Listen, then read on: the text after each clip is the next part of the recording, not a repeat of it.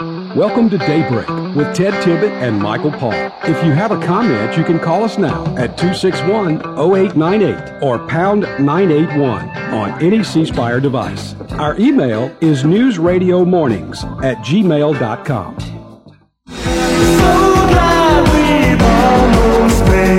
Good morning. It is 16 minutes after 7 o'clock. Beautiful Friday, 7:16. What else is good about Friday? At Gene Valentino time. Hey, good morning, Gene. Well, good morning. How is everybody? Everybody's good. It's Friday. We're looking forward to a really nice weekend this weekend, and just wondering what's going on down in Pensacola. Well, I've got the same clear skies you have, a little brisk this morning, looking for warmer weather later today.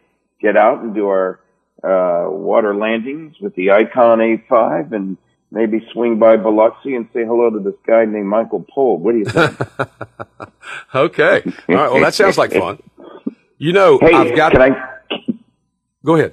Go ahead. Well, you first.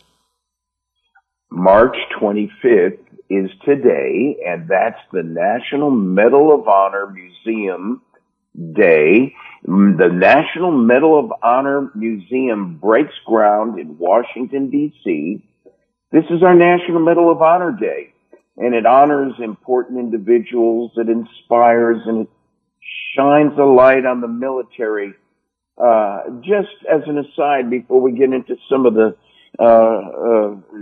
discord of the day, I must take a moment with you and Ted and honor our veterans, our Medal of Honors recipients.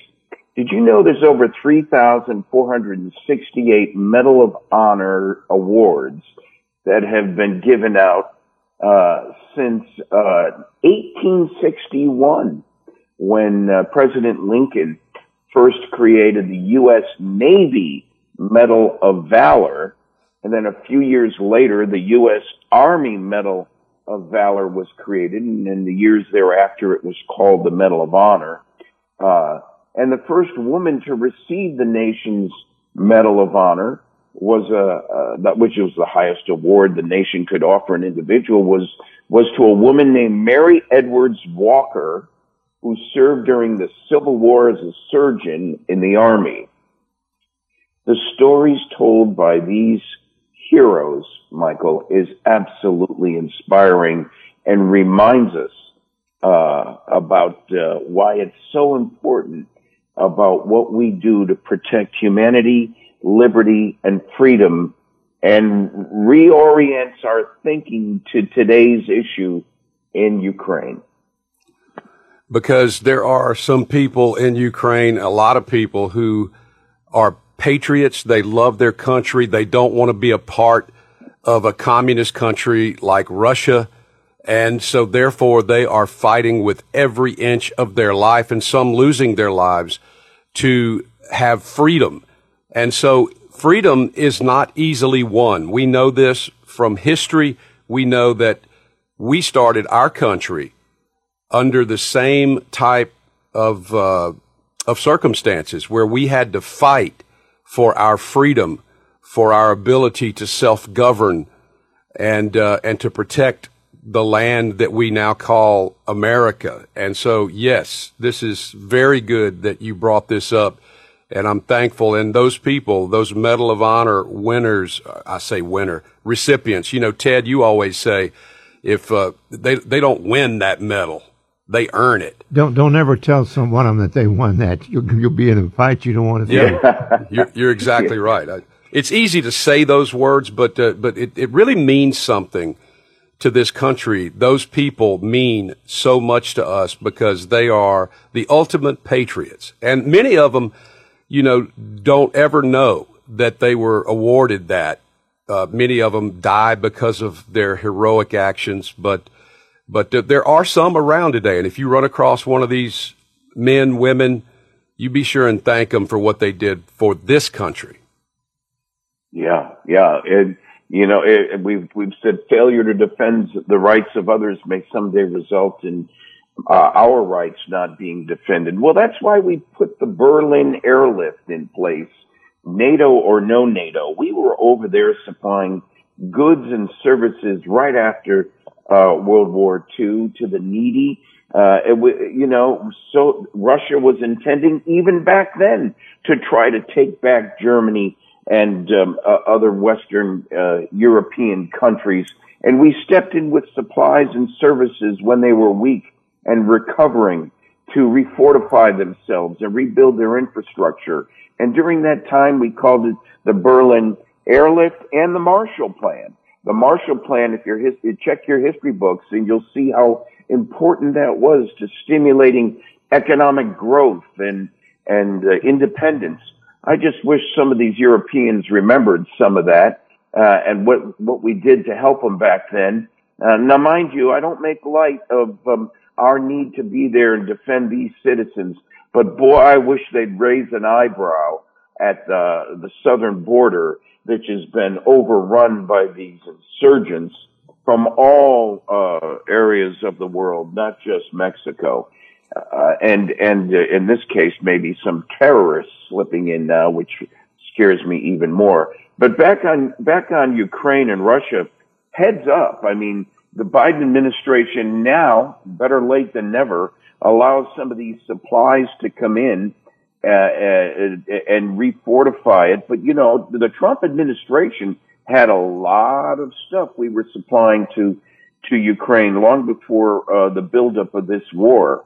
The United States will replace 1/3 of the natural gas that Putin provides, but that's over 2 years, 2 to 4 years actually, because the United States has to replace Russia's supply with infrastructure first over there before it can deliver.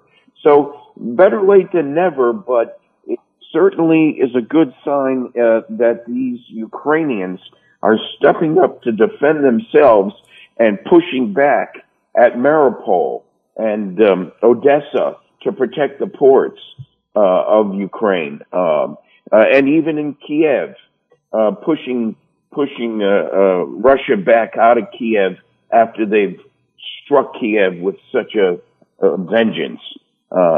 Just sad. It's just sad because 400,000 Ukrainians just walked over the line under Russia's control, saying, okay, we'll come back to Russia, totally unaware of the circumstances that Russia's pulling them back into.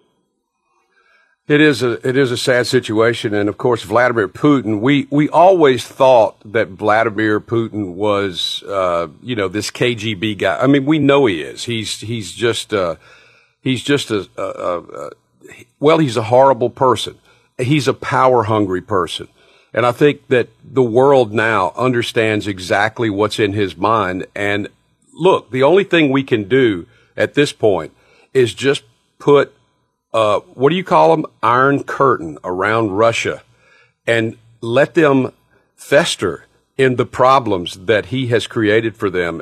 I don't know what's going to happen. I don't know how long it's going to take, but I can't see Vladimir Putin ever interacting with the world like he did prior to this invasion. Boy, you're right about that, Michael. And I hope that the acceleration of our supply to Ukraine, which is stacked up at the border of Poland right now, I hope it gets into Ukraine even faster. The Stinger missiles and the Patriot missiles, and a lot of the MiGs that are sitting in Poland now need to get over the line into Ukraine and let these Ukrainians fight their battle, yes, but shame on us, shame on the blocking that was going on that delayed the supplying of this supply network to the Ukrainians. The problem is that the Ukrainians struck back, nailed a ship or two in the Odessa Mariupol ports, and it's been a serious breach to the supply of the Russian infrastructure in their attempt to attack. It turns out Russia's retreating for just that reason. If we had done this 30 days ago when this damn thing began, we would have, that Russia would not have had the advances they've had in the last 30 days. And more of the infrastructure would have been protected. Well, there's a lot of things going on. I mean, there's other countries out there we need to watch. Belarus is the place that is allowing Russian troops to come in to attack from the north, along with, of course, coming across the Russian border with Ukraine. These countries need to be punished as well. Slovakia, Latvia, Riga in Latvia, a lot of the Baltic states are at risk now, and my information tells me that Putin's trying to now realizes he's going to have to hit on different fronts, which includes cyber attack and God forbid biological warfare. If he goes down this path, it is a level of assault that cannot be put by the wayside. We're going to have to step up as a nation to defend not only defend Ukraine and Europe, but the continuing threat that they're going to push forward elsewhere. And here's an ally of ours, the country of India. I mean, they are the largest democracy in the world, Michael. And they don't give a hoot. They're buying all the oil they can, clean or dirty. They're buying oil like mad from Russia. What's that all about? Yeah, I would have to say something if I was the president of the United States to Modi, the prime minister of India, because, you know, I'm with you. I'm a little shocked actually that that's going on in India at this point, and there needs to be consequences for what they're doing, because, like you said, here they are, India, the biggest.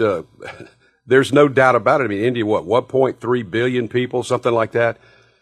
You know, they're the largest free country in that part of the world. In fact, in the whole world. That's right. So, yeah. Yeah.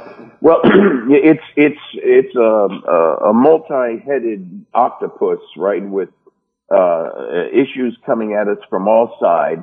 The unification. It's why NATO was formed in first place, was to create an alliance amongst various democratic republics throughout the Western Europe region of the continent there. And one attack is when Finland shows that they've got these $700 million yachts that are allegedly owned by Putin that have been seized. That's good news. There's some attacks to Putin on several levels to demoralize him. Some of his generals have disappeared and gone into hiding. That's a demoralization. The attacks on Odessa and Mariupol result in a demoralization of the frontline troops not getting supplies needed and are now at risk themselves. We heard 7,000 Russians losing their lives. That's more than what was lost in Afghanistan.